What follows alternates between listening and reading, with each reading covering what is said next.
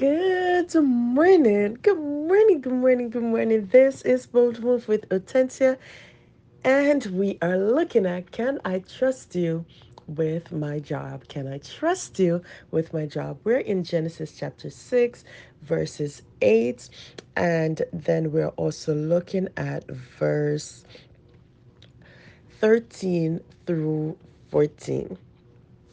But Noah found grace in the eyes of the Lord. And God said unto Noah, the end of all flesh is come before me, for the earth is filled with violence through them. And behold, I will destroy them with the earth.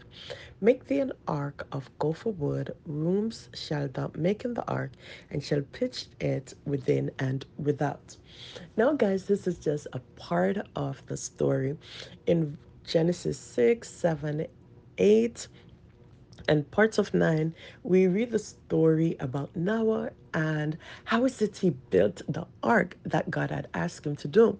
Now, our lesson today is asking us, can I trust you with this job? Now, we look at Noah and we realize that what he was called to do was something that was outside of the ordinary. And it may seem as if sometimes the task that we're called to do is something outside of the ordinary. It's something our family has never done, our friends have never done. It's outside of the norm.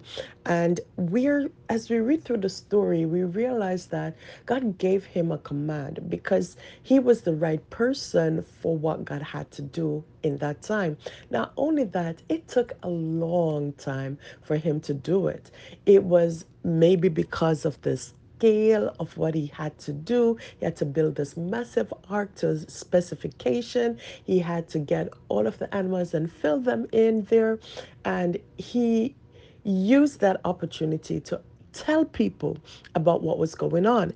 Now, the thing that came to me was something that we're doing and people will not understand. The very people who you need to be saved, who you need to speak to about what is it you're doing, they may not understand. But how does that impact what is it you're called to do?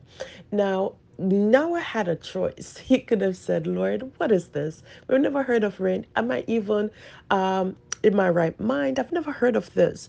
But my pastor talked about the creative imagination, and some of the times when we're doing things it may seem so far-fetched because not only is it that nobody around me have done it, I've never heard of this thing before, but how do we handle it? Can God trust us with the work that he wants to get done? And so this morning, as we're going through, there may be aspects in our life, in our work, in our home that require something a little bit different, something a little bit unconventional. It's not going to be something that is popular, but it is the thing that is going to bring the results. And God wants to know, can he trust us with the job? The thing about it is that God told Noah why he had to do that. And that is great. Sometimes in our dealings, we don't know why, but we just get that thing in our spirit. You got to do this. Move this chair from here, put it in another location.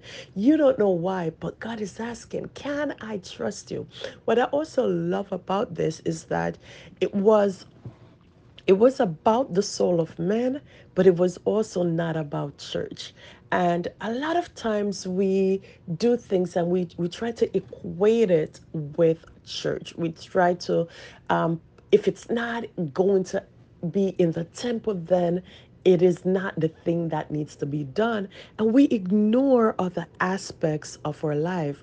What we're looking at here, it was about the animals being saved. It was about the family being saved. It was about life outside of the temple. We forget that God is concerned about every aspect of our lives. And we also forget that before there was the temple, before there was all of that, God made the earth, and everything that he made was to serve him. So there are times when as Christians God is telling us to do certain things, and it's not churchy. And so because it's not, we're saying that's not God. But we got to learn to discern what God is saying to us, and especially if we know that we recognize the voice of God and he's telling us, go ahead, get this done for me.